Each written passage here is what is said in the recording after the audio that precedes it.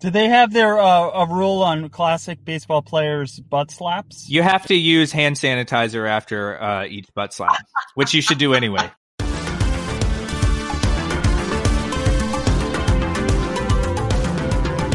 Hey there, welcome to Hot Takedown, the show where the hot takes of the sports world meet the numbers that prove them right or tear them down. Today is May 19th, 2020, and I'm Sarah Ziegler, the sports editor here at 538. Joining me from a sunny but windy New York City is senior sports writer Neil Payne. Hey, Neil. Is it windy? I can't confirm because I have not been outside in months. One of these days I should open. Actually... That's how I knew. Record. I do have the window open. But one of these days I should record out on our patio. I don't feel like our producer would like that very much. The sound quality would be disastrous, no doubt. Yeah, no, we can train get all noises. That. Yeah, honking. Yeah, that'd be great. And from a sunny Los Angeles, 538 contributor Jeff Foster. Hey, Jeff. Hello, Sarah. How are you? I'm good. I assume it's sunny there. The sun has risen. Oh, it's definitely sunny. Okay, so you guys, there were sports happening this weekend. I know. It was amazing. It was weird. Yeah, it was weird.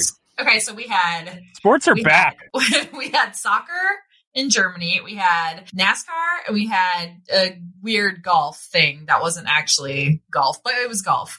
Did you guys watch any of it? Well, I was going to say, how is it possible that of those three, the one that I watched was the German soccer? That makes no sense, and yet is true. Well, it makes no sense. It was in some ways the most real sporting event. I mean, the golf certainly wasn't real, but it was nice to see golf again in any format. I mean, you saw yourself play golf last week, right?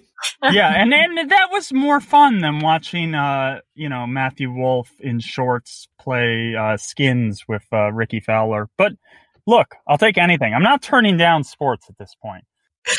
The two weirdest things about the golf, which I did actually watch some of, were the guys in shorts. That was bizarre to see that in a televised golf event. And then the fact that they were carrying their own bags, which again should not be weird. That's like my normal interaction with golf where I'm carrying my own bag, right? I know. But it was weird to see it. It was weird to see the four of them sort of just walk down down a fairway or whatever. It was a lot of, you remember how like Us Weekly or used to have those pages like celebrities, they're just like us. They go to the supermarket. It was a lot like that. Like DJ marked his ball on the green with a T and everyone was like, "Oh, I do that." On today's show, we'll revisit The Last Dance and talk about how well it worked both as entertainment and documentary.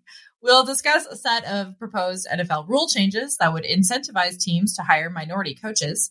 And finally, we'll be joined by a special guest for a Sticky Wicket edition of our Rabbit Hole of the Week.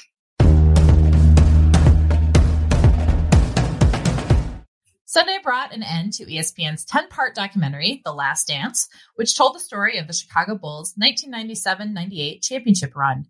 We wanted to revisit the series and talk about what we took away from it and also how well it holds up as not just an incredibly well-made piece of entertainment, but also as a documentary.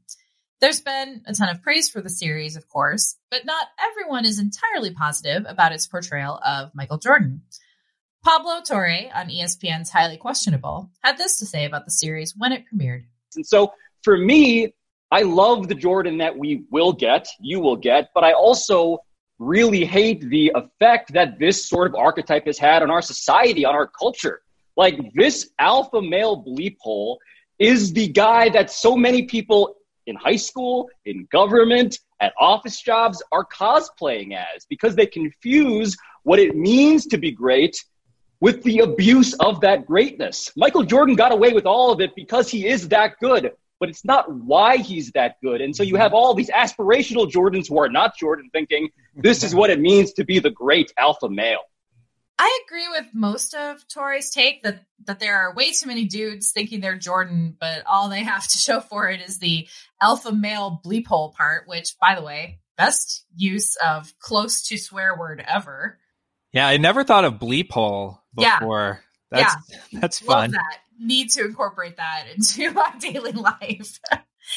One of the takeaways, though, that The Last Dance seems to want to give us is that it's okay to be a bleep hole if you're the best at whatever it is you do. If you can win 6 NBA championships, then you can bully Scott Burrell and punch Steve Kerr in the face, apparently. Poor Scott Burrell. I know, that poor guy. Did you guys have that reaction, or am I taking away the wrong thing? Well, I think because a lot of this is told in a Michael Jordan approved manner, and we can get into that a little later in full, but you're seeing it from Jordan's perspective, and a key part of the Jordan mythos that he's been telling us and probably telling himself is that idea that it's okay, not just that it's okay to be a bleep hole if you win, but also that him being a bleep hole was necessary for the team to win. And there, he says a lot of times, like, I dragged people along when they didn't want to come for the ride, and I had to be hard on these guys because that's what it takes to win. And so I think because you're seeing this documentary in a lot of ways retell the Jordan story from Jordan's own point of view and his worldview, you're getting that ingrained in all of the times that it comes up that he was hard on his teammates and generally a bleep hole. I mean, to me, I always knew that Jordan was a huge bleep hole, and that is just part of his character. In many ways, that is his personality. And anyone who's ever encountered him, will probably get to know that pretty quick. Whether that you don't have to be like that, that's certainly true, because there's a lot of people who are not like that who are very successful. LeBron James is not like that, for instance. But there are a few notorious people like this in sports. Barry Bonds, would be right up there. Same sort of thing. But I think the point is that 9 times out of 10, that's not going to work great in the locker room. You really do have to perform on the court to make that work. But even watching, I thought it was fascinating just watching him around the locker room with this great 98 footage and just seeing how everyone was didn't really ever get totally comfortable with him. There was always this layer of awkwardness, except for, the security guard and a couple people who were really close to him.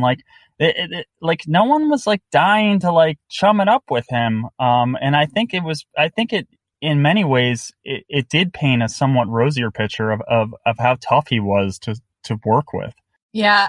I thought you could tell a lot from what some of the players didn't say, the way they very carefully talked about him. Steve Kerr's interviews, everything he said about Jordan, it was there was they were being very careful to only go so far and not cross that line, because he still has that kind of power. Also, this was, his project. And I think also, the aspect of having the cameras there, you could kind of tell that the players were aware of the cameras being there. And that was probably true in some capacity, even if it wasn't for this particular camera crew. Just as a matter of being Michael Jordan's teammate on the Bulls, you knew you were in much more of a fishbowl, and everything was going to be scrutinized, and everything, was being recorded or documented. And that's why, it seemed very weird. Jordan seemed isolated, at times. It must have been annoying as hell to be, a teammate of Jordan, because he was just constantly he would not stop talking, and sort of everything that came out of his mouth was arrogant and narcissistic and, trying to kind of bully people. And you saw all of that. And the way he came off was just very strange. He was kind of a weird guy, and seemed very unpleasant to spend any amount of time with. I just think the truth is, and I think we probably all know people like this, that he just wasn't good at friendships. It sounds really basic in kindergarten level, but that's in many ways the truth. So in that moment with Kerr, where he's asked if, did you ever talk about this shared connection you have with what happened to your fathers? And he's just kind of no, of course we never got personal. There wasn't a lot of, he closed himself off in a lot of ways to other people. But part of that is also, you can't really criticize because of this otherworldly fame he had, which is very clearly documented. That's a drain, where everyone you talk to is is mobbing you or wants something. So I think like very few people, on the planet Earth can ever relate to that. But certainly his personality is clear. Yeah, and that's the Jordan that we ended up coming away with from this. It's not a different Jordan than we've known about or seen over the years. He was given this opportunity, especially with the control that he had over the footage and ultimately in shaping the narrative to tell his story.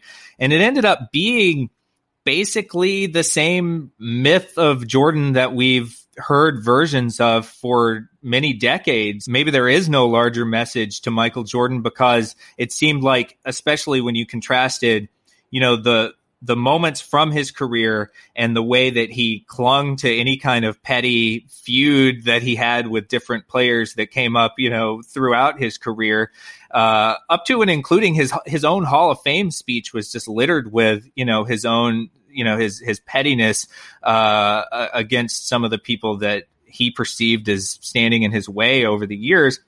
And then you had him in his like lavish house looking out over the ocean with, his cigars and his bourbon or whatever that was.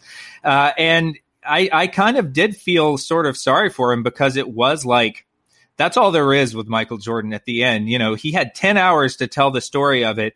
And all you come away with is you have a guy that is just, all that there was for him was the pettiness and the drive to succeed. And then now just kind of looking back at those victories and still seeming sort of unsatisfied or incomplete or somehow, kind of unfulfilled by all of it. The pettiness seems so beneath him. Like, you don't need to, when you're the best who's ever played, you don't need to like tear down Gary Payton or Brian Russell or like any of these guys. I mean, especially like Brian Russell, but also not the other stars. Like, that's so weird. It's like chanting overrated to the team you just beat. Like, you beat them. Don't you want them to be properly rated? So that is the worst chant in the world. They chant it because it's hard, because it's mean. It hurts. Right. But I think Jordan's, and he admits this, and actually he, I've always, assumed the worst when it came to his gambling, but it was interesting when he framed his gambling as his just competitiveness. Yeah, I don't have a gambling problem. I have a competition problem. And I think that is right to the core of this. I mean, the guy is in his level of competitiveness is almost insane. I mean, talking about being bitter because Karl Malone won MVP one year, and like it just, everything was about a vendetta, and it was really just like the jet fuel that was behind him were these little grudges and the little slights. I mean, it kind of, in many ways, kind of made him. But to make it so like personal, almost, it's like that guy's not as good as me, and I'm going to tell everyone about that right now. Like that just seems so beneath him. I thought, I don't know. Yeah, and I keep coming back to the Hall of Fame speech, because that to me that actually told you as much about Jordan or more than you got out of the 10 hours of this documentary. And I think in this, because of Jordan's own image making, we almost came around to concocting the narratives about Jordan, or letting him concoct his narratives about himself, specifically just because he was so great at basketball and won so much that you almost like it demands a narrative to kind of underlie it, even if one is not necessarily fully there already. And it talked about the undeniability of needing to sort of tell a story about an athlete when they win so much, that you could be the worst person or even be sort of like boring beyond, I don't know that Jordan had a lot to say beyond his vendettas and beyond his competitive drive. That is he a fundamentally interesting person even? I mean, he's a person that had a lot of interesting things happen to them, but I don't know if, as a human being, he necessarily is even that interesting. But we had to make him interesting because he just refused to stop winning championships, basically. And that, I think, is also telling, but you still have to read that between the lines of the documentary, too. You know, you mentioned that the 2009 Hall of Fame speech, and I think even just as interesting about that, if you go back to that, was who introduced him was David Thompson, who was a number 1 overall pick, went to NC State. But it's like, you know, they weren't contemporaries. He was 7 or 8 years older. They never played together at NC State. It wasn't Dean Smith. It wasn't even, you know, Worthy or someone from college. It wasn't Pippen. It wasn't Jackson. It was someone, you know, who wasn't even in his orbit. And that's who, you know, had this key introduction to bring Jordan on into the Hall of Fame. So it is somewhat telling, I think. It shows that he burned a lot of bridges, I think, or he was he closed a lot of bridges. You know, I'm not sure they were even there to begin with. But he was the Chris Christie of interpersonal relations. Exactly. Wow. Let's talk more about the concept of this documentary itself. So in the end credits of each episode, on the first page of executive producers are the names Curtis Polk and S.D. Portnoy. That's Jordan's business partner and business manager. But you have to know who they are to understand, really, that Jordan is in control of this. Jump 23, his production company, isn't listed next to like the millions of production companies that are ESPN, Netflix, NBA, even the Mandalay Sports Media has this big splashy page, but there's nothing from Jump 23 there. Jeff, what is that about? Why hide Jordan's involvement? There's a certain degree of phoniness to this kind of documentary, obviously. This is not investigative reporting. This is not. They're not trying to break news here. They're not trying to dig up dirt. They're not trying to, you know, make waves or retell history or give hidden histories. You know, it's all consent. And I think, you know, the optics look a little better than Michael Jordan, executive producer. I think it's kind of obvious why you wouldn't want to have that. You'd want to hide that a little bit. But to be sure, you know, they had approval rights on all this. But the interesting thing about that, you brought up the Sam Smith book, and in the episode where they talk about that and they talk about the Atlantic City thing, he said in the process of making that book, he understood that he had to give a little dirt, like he had to have a little controversy to make the book work, which is very telling considering like he's making a documentary about his life.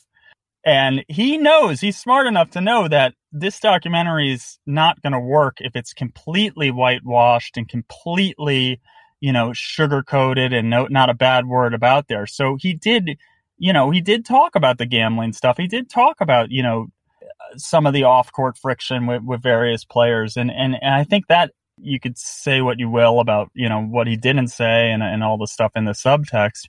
But there was a certain realness to this that gave it a feel like a documentary that obviously had more, you know, journalistic endeavors. Yeah, I agree with you. Although I will say the Atlantic City thing, like, was sort of brushed off as like, well, I just need to let off some steam. You went on a gambling bender in the middle of a playoff series. Like, that's crazy. Like that should have been a big deal, as big of a deal as Rodman going and wrestling in the middle of a playoff series, right? Like that just seemed like that was like, oh, it's no big deal. But I guess my point is that he owned it. He said, yeah, I went, you know, I was back by 11 or whatever, you know, I need to get out of the city. And I was kind of like, oh, okay, I get it. Even though it was seen in the casino at like 2 a.m. So, but that's his story. Like, there could be more to that story than we know. There could be more to a lot of these stories than we know. There could be more to the retirement. There could be more to his father's murder. That just wasn't this documentary, you know? At times, the director, Jason Hare, has said, oh, well, this isn't a Jordan biopic. This is about the 98 Bulls, but Jordan is the star because he was the best player on that. And so we're not going to touch on everything Jordan because it's not his story. He's just central to the 98 Bulls story. But most of the time, it sure feels like a Michael Jordan biography. And so I think part of that is also where it sort of straddles this line between, is it a documentary or is it just sort of a vanity piece for Jordan's own way of telling the story of his career on his terms. He also says, like, I can't wait to get out of this life. I'm done. I'm finished with this. I hate this. You wouldn't want to be me. Everybody says they want to be Michael Jordan. Try being Michael Jordan for a year. So I think he has always wanted to have it kind of both ways, and he gets to have it a lot of different ways, even in this documentary. And part of that goes to those criticisms that people have had about this being his story wrapped up in the packaging of a 30 for 30 or some kind of, serious piece of journalism. Yeah, I think that's right. Did we learn anything new though? I guess that's what I come back to on this, whether it's a piece of journalism or not. I think people really enjoyed watching it. It was fun to watch this together, given that we don't have live sports right now. There was a conversation going on around it that was fun to be a part of.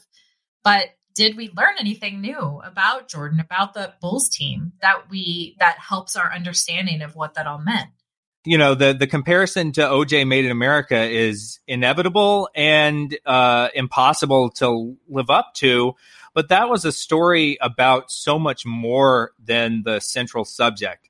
And this was a story about almost so much less than the central subject, where you just end up sort of coming away. And I don't know whether there is more to Jordan than what we had gotten to see through that. I mean, that's sort of the ultimate thing that you kind of come away from with the realization that it's like, Jordan was the best basketball player ever. I've written about that and made that case. And it still, even holds up now compared with people like LeBron. And maybe that's enough. We also have to keep in mind that might not be or probably aren't the target audience for this. I mean, there are a lot of people who watch this. And the reason I think it got such a reaction, quarantine aside, which was obviously a huge factor, was that, there were a lot of people younger than us who didn't know all this story and didn't know a lot of these details. Even the pizza poisoning versus a lot of people know about the flu game, but to reframe that as, the poison pizza was news just based on, the Twitter reaction. I mean, that story has obviously been out there for a while. They weren't actually breaking news there, but you got to think that this was catered. This wasn't catered to even, basketball super nerds. It was really a generalist piece, but I agree with everything that was said about it. It does conveniently align itself with how he wants to be perceived. So I think that's a good spot to leave this. There was obviously a lot to talk about within the 10 hours of the documentary. And I think, it served its purpose in that it brought people together to talk about sports in a time when we could all use that. And so that I think is super important. And it made us re-examine someone who obviously has had a lot of influence over the game of basketball and pop culture at large. So in those ways, it definitely did its job. All right, now for a word from this week's sponsor, Allbirds. Something that's very cool about Allbirds, especially now when we're thinking about this massive global challenge we're all in the middle of, is its commitment to reducing its carbon footprint for all of its products and eventually offsetting them to zero. A lot of people have been finding solace in maintaining their sanity during this time through exercise, especially running. Along with taking all of the right precautions and social distancing, what if you could know what your carbon footprint is right on the actual footprint of your shoe? Well, our friends at Allbirds have done that and made something that can help you get out and exercise more with their latest shoe, the Tree Dasher. The Dasher is the first shoe of its kind, a truly sustainable running shoe made from natural materials that delivers high-level running performance. Allbirds also printed the Dasher's carbon footprint right on the shoe, so you know its impact on the planet. Then they offset that footprint to zero to make it a carbon neutral product. I have very much been enjoying my pair of Dashers. They look really cool in this awesome orange color, and they're super comfy. You'd never know that they came from all natural materials. They're just natural. With the new Allbirds Tree Dasher, feel confident knowing that you can run hard and tread lightly on the planet. Find your pair at allbirds.com today. That's ALLBIRDS.com.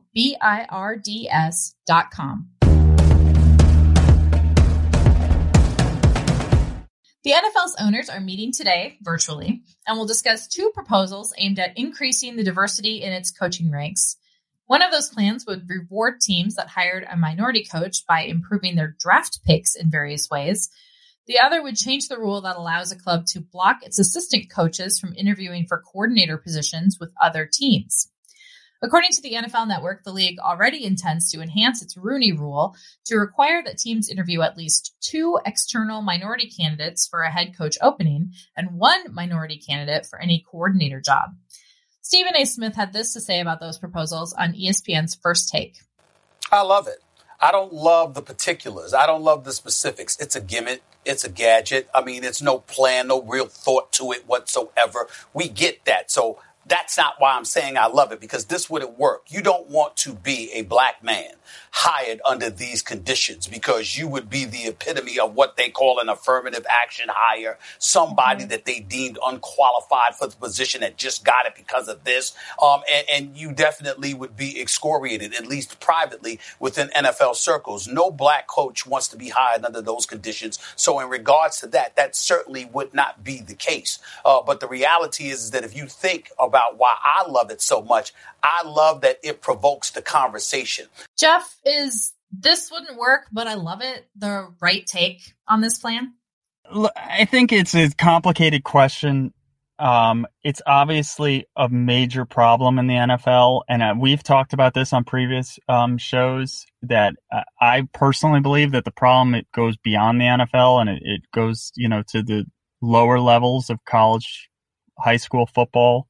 And this is really just the most marquee example of it.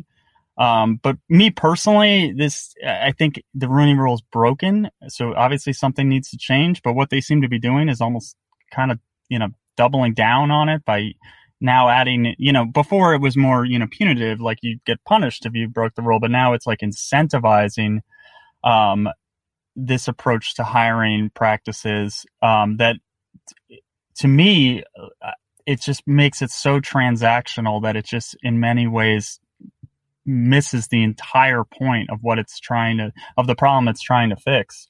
Yeah, it's almost like the right take is not "this wouldn't work, but I love it." It's "this might work some, but I hate it." Yeah, exactly. Yeah, that's better. I like that better. Yeah, I mean, I don't know that we need the conversation to be started. The conversation is ongoing, but this is a systemic problem. Yeah. We're trying to fix it with things at the end of the process instead of fixing the system that is broken. Now, maybe we've been trying to fix the system of racism forever. And I mean, that's obviously a tough task for the NFL to solve. But there's a system in place here in the NFL that they don't seem to realize that they have more control over. Neil, you worked on a piece not too long ago with our colleague Perry Bacon Jr. about ways that the NFL could improve diversity in its coaching ranks. Could the proposals on offer today actually work within that system? Well, I mean, one of our suggestions in our 5-part plan was that the Rooney Rule be extended to the coordinator level, which is one of the proposals. So I think that part is good. But when we looked at things, we looked at basically what's the path that someone takes to get to be a head coach to begin with. And if you look at it, that most current head coaches follow a very standard path to the top, where they played in college.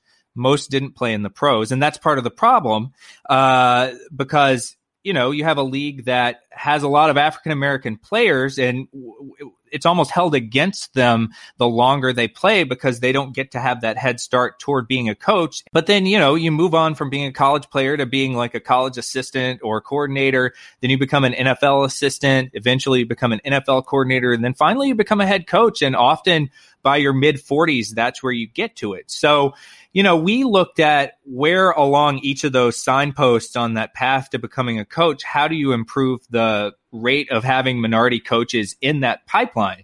And so, something that looks down the line and tries to incentivize teams to at least, if not higher, interview minority candidates along those paths and maybe make it easier for ex-players to get their foot in the door as a coach and make that transition more seamless.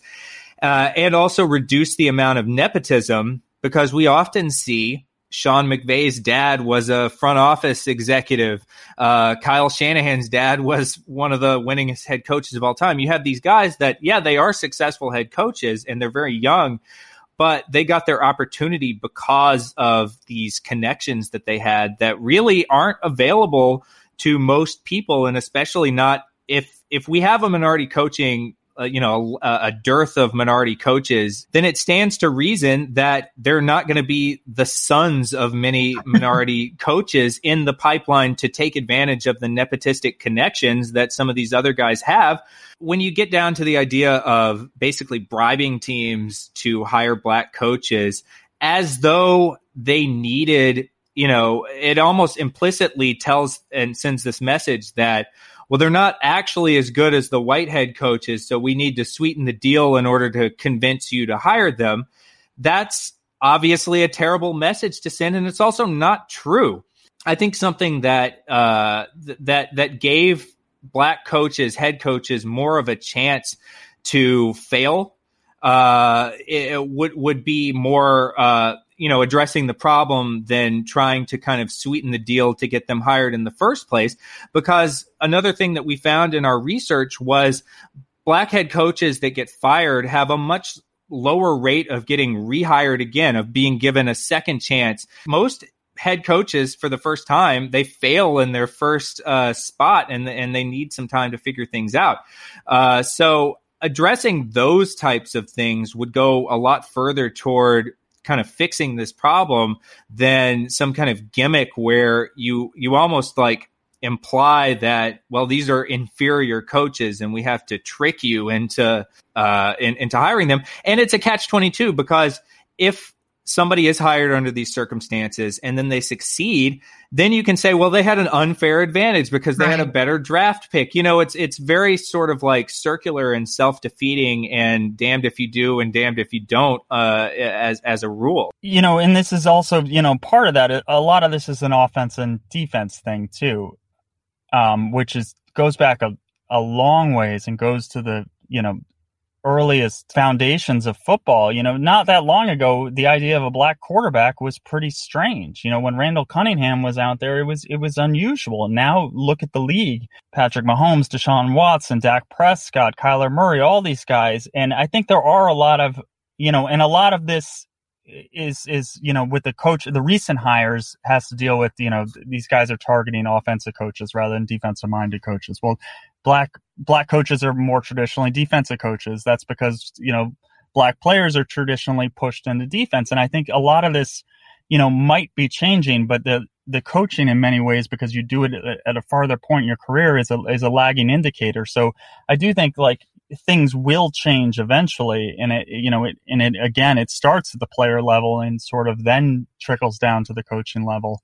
But this is also a copycat league where, people don't usually like to think outside of the box until they see someone else think outside of the box, and then they try to copy that. So then everyone's outside the box. We don't even know what the box is anymore.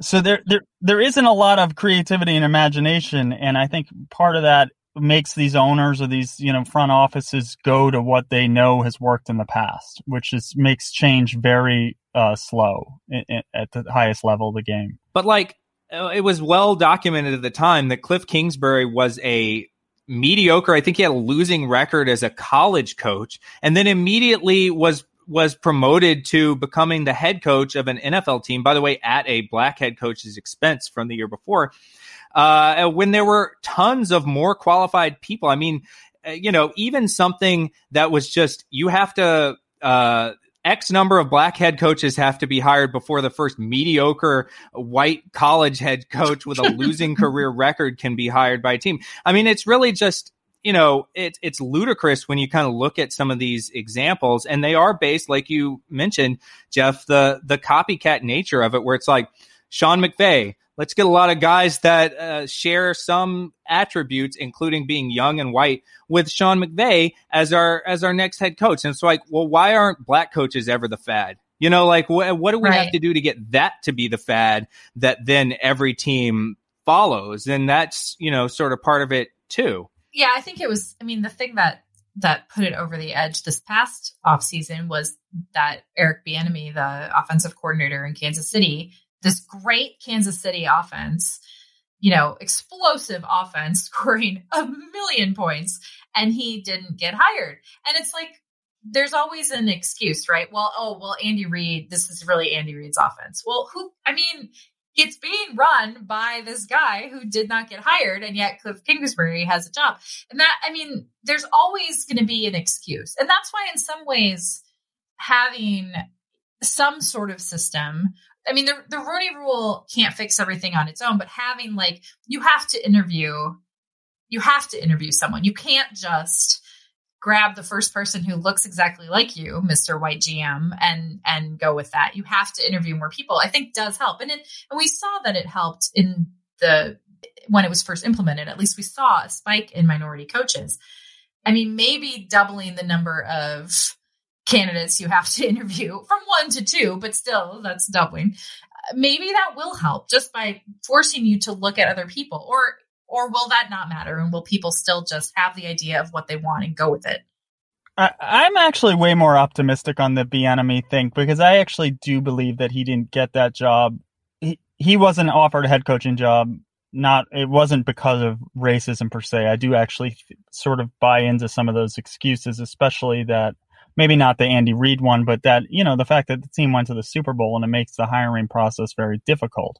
That in and of itself is crazy, right? Like guys who take their teams to the Super Bowl, you'd think would be first in line. They're not changing that hiring process at all, right? They're not saying no hires before the Super Bowl, which is another thing they could do. The Panthers owner literally fired Ron Rivera early so that he would be in a good position to interview for other jobs. A part of this is the NFL calendar at play. And I do think Bieniemy will get a head coaching job. And I actually think it's a good thing that he's had so much success as offensive coordinator, because there are very few black offensive coordinators. So now a team might, in the nature of the copycat league, might be more willing to take on a black offensive coordinator, which means that will eventually affect the the diversity of the head coaching ranks. Neil, how does the NFL compare to other leagues in terms of the diversity in its coaching ranks? Well, yeah, it's not great in any league. One of the things that we found that we thought was very interesting and perhaps not coincidental is that if you look at the 4 major North American sports, there's 2 where white players are the majority, and there aren't that many black players. Those are hockey and baseball. And in those, you have a lot of former players become head coaches. In fact, almost every coach is a former player. But then you have 2 sports where at least former players at the pro level. You have the other 2 major sports where black players are in the majority, in the NBA and the NFL. And you see players that didn't play in the pros dominate the head coaching ranks, more often become head coaches. And it's kind of interesting where it's like, is that a coincidence where you have owners who are overwhelmingly white, GMs that are overwhelmingly white? And, it's sort of like when it serves people who are like them, they value the playing experience. But when it serves other people, they sort of downplay the playing experience and how that translates to being a coach. So I don't think that that's coincidental, and it may not even be intentional. It may just be some kind of unconscious bias that they have when making these decisions, but it is a pattern that exists. Okay, so there have been attempts. Maybe we're not thrilled with the attempts, but the NFL has made attempts to try to deal with this. What if you guys had a magic wand, what would you do to fix coaching in the NFL? Well, I would do a lot of the things that we talked about in that story that I mentioned earlier, which start looking down the pipeline in terms of having interview requirements and try to fill the coordinator ranks, the position coach ranks, basically down the line to seed the pipeline of coaches with more black candidates that then can get hired to become head coaches when it's sort of their turn. And I think also, I I don't know, maybe you guys disagree with the idea, but I do think that having some kind of hierarchy where it's like you can't pass over coordinators to hire, somebody that you happen to like that had a losing record at Texas Tech, or somebody that you happen to like that was like this, just for instance, just hypothetically, or who was like the special teams coach for, some other team that just blew you away in the interview or something like that. Like, you shouldn't, it's a fine line, because it's like, well, there's going to be a lot of people that say, these owners own the team. They can make whatever decisions they want with the team. But like, let's be honest, most head coaches fail anyway. For all we talk about the whiteness among the coaching ranks, look at there's only two principal owners of color. Kim Pagula's Asian American, Shad Khan, who's Pakistani American. And otherwise it's white males. And I think changing that, obviously, from the top down would have a huge impact. But again, that part of the equation is not unique to the NFL at all. And that's like, that goes to society at large. Like, who is getting rich enough to buy a football team in America right now? Well, it's disproportionately white men, so it makes sense that would, trickle down to football. And I don't know, the NFL can only do so much to fix society at large, but they can make small things about their, their process once it gets to their own pipeline of coaches. Yeah, I think that like fixing the ownership is actually something we could only do with a magic wand. We can't probably do that in actual real life. Well, you did say magic wand, so I did. No, you answered the question. No, that you answered it appropriately. Well, I'm not sure we came up with a solution, but I also don't know how we could have, given the history of this problem. So, I mean, I'm happy that the NFL is trying to take some steps, and we'll see how they pan out. And maybe Stephen A. Smith is right that the important part is the continued conversation.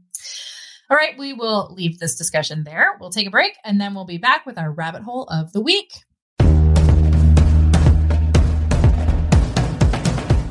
At 538, we often find ourselves falling down various rabbit holes of data. Some lead to stories, some don't. We end each week's show with one of those descents, the Hot Takedown rabbit hole of the week. This week, we are delighted to be joined by 538 copy editor Santul Nerkar, who's done some deep diving into the world of cricket. Hi, Santul. How are you? Hey, I'm doing well. How are you guys doing? Not too bad. Excited to hear about some cricket. Yeah. So you just wrote a piece up on the site right now about a cricket superstar. Who were you looking at, and what did you find? So I took a look at the career of former Indian captain Mahendra Singh Dhoni. And so as a quick introduction into who he was, or who he is the longest standing captain in Indian history. And so he played the position of wicketkeeper, which is roughly equivalent to catcher in baseball. And he sort of took Indian cricket through this time of kind of uncertainty and guided them through a number of championships, a lot of wins, and ended up being their most successful captain in team history. And basically, because of COVID-19 now, he might be done playing. His captaining days had been done for a while, but he might not get like a real send-off as a result of this. And many cricket fans or cricket purists wouldn't probably think of him in like the annals of all-time great cricketers. His technique was sometimes kind of rough. He didn't have the same batting average as the best players in all of history. But despite all that, he led India through a lot of great successes. And he's probably not going to play another game now. So I thought that was something worth investigating. And I was surprised to see how many individual records he actually held, or was at least in like the top 5 or 10 of. And his career, and if you think about it, is kind of similar to how Roger Federer or Serena Williams, or how Vince Carter have seen their careers kind of put on hold. At least with Vince Carter, we probably think that's his last game. So I thought it was interesting from the standpoint of a player who's probably done playing the way we've seen him play. So Dhoni isn't the like the premier Indian cricket player that you would think of, right, in the history of Indian cricket, which is obviously long and storied. Right, yeah. So the greatest Indian cricket player of all time, arguably the greatest cricket player of all time, is a guy named Sachin Tendulkar. And so he retired from cricket about 6-7 years ago, and he started playing cricket from the age of 16. Like basically think of like a cricketing Tiger Woods.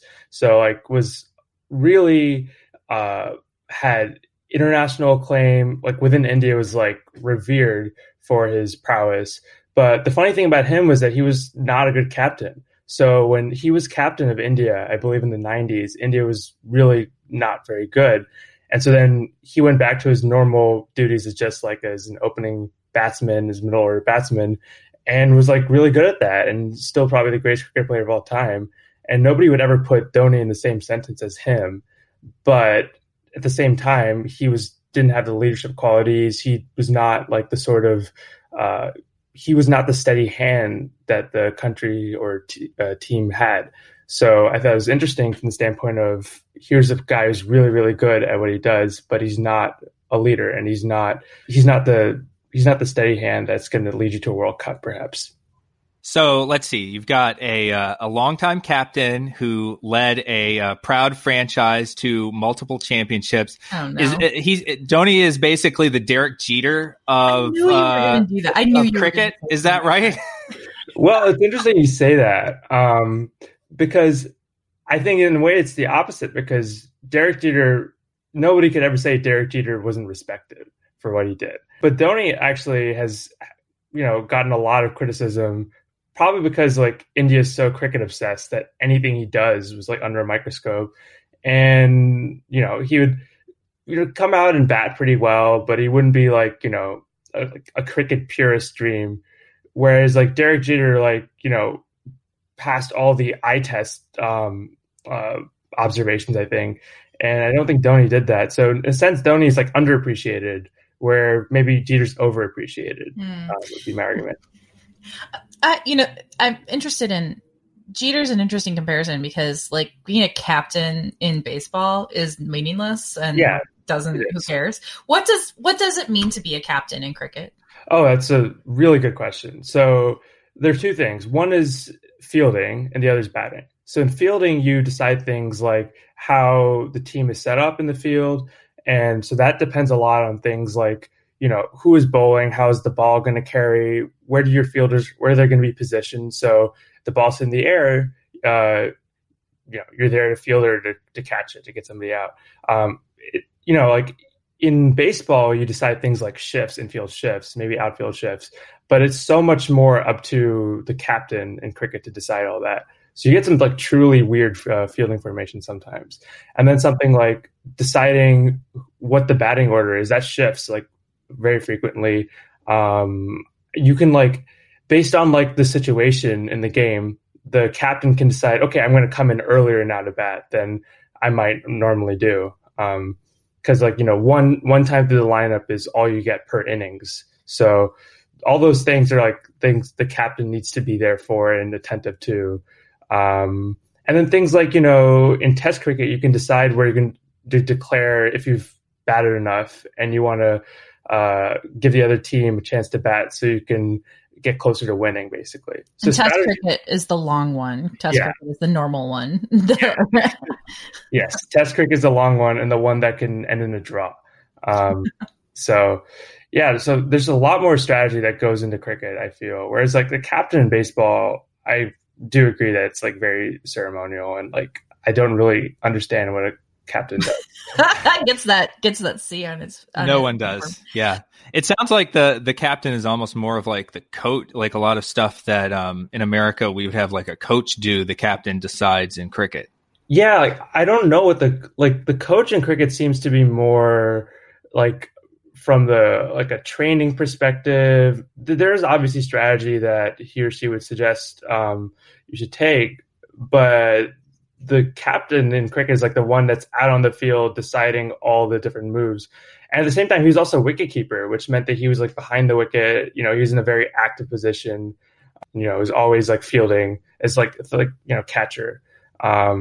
And so I wonder, like, sometimes is there like a thing where wicket keepers are expected to maybe be worse batsmen in the same way that catchers are. I don't know if that's actually true, but I think that he was wicketkeeper, captain, and a really good batsman all in one was like pretty significant. Your comparison to the other athletes who might not, finish their careers the way they would have liked to because of the sports shutdown is really interesting. I mean, when we talk about Roger Federer and Serena Williams, they will play again, we assume, but might not win again, which maybe was why they were still playing in the first place. Dhoni, like, it seems it's a little bit different just because we don't know for sure if he's going to retire or not. But it did seem like he was on his way out one way or the other, given his age, right? How long do cricket players usually play? So it depends on your position. So batsmen tend to play longer because cricket is a physical game. But, if you're batting, like, you just have to, like, make sure your skill doesn't atrophy. For him, it's a little bit different because he was kind of like a power hitter. So because his game was not predicated on as much skill, he had to like develop that as time went along, and lost some of his athleticism. But he was known for his really strong running between the wickets. That's what he was known for. Whereas if you're like a bowler, particularly like a fast bowler, like a fast pitcher, your career is like not as long because you probably can't bowl like 90 miles an hour into your like late 30s as well. So it very much depends on the position, I'd say. All right. Well, yeah, it'll be interesting to see if he actually does hang it up or if he tries to come back when all this is over. But he has played his last match, what a career. Yeah. Oh, I just have another comparison. Joe Mauer. He could be Joe Mauer. That's one for Sarah. Yeah, that is a great one. So, yeah, do you ever like switch positions, like move to whatever first base is in cricket? So, I guess like if you're just like a fielder, like where your position as a fielder is like kind of like out there. If you're more athletic, you might be like further in the outfield where you can like field balls and like throw. But as a wicketkeeper, that's like a more set position because it's like a more like a special skill and like not. Even in baseball, like positionless baseball, I don't think anybody could just like go and like play catcher. Like that's like one of the harder positions definitely to train for. So I think he's like kind of the wicketkeeper is like the exception to that rule in some sense. And obviously not everybody can bowl because that's, again, really hard. So. All right. Well, I think that will do it for the rabbit hole and for this week's show. Thanks everyone for joining us. We'll be back in your feed next Tuesday. If you like what you heard, please subscribe. And if you are subscribed, please rate and review us on your podcatcher of choice. It really does help new people discover the show. You can also email us at podcast@538.com to let us know what you think. Our podcast producer is Sarah Shackett. Tony Chow is in the virtual control room. And our podcast commissioner is Chad Matlin. For Neil, Jeff, and Santul, I'm Sarah. Thanks for listening. Talk to you next time.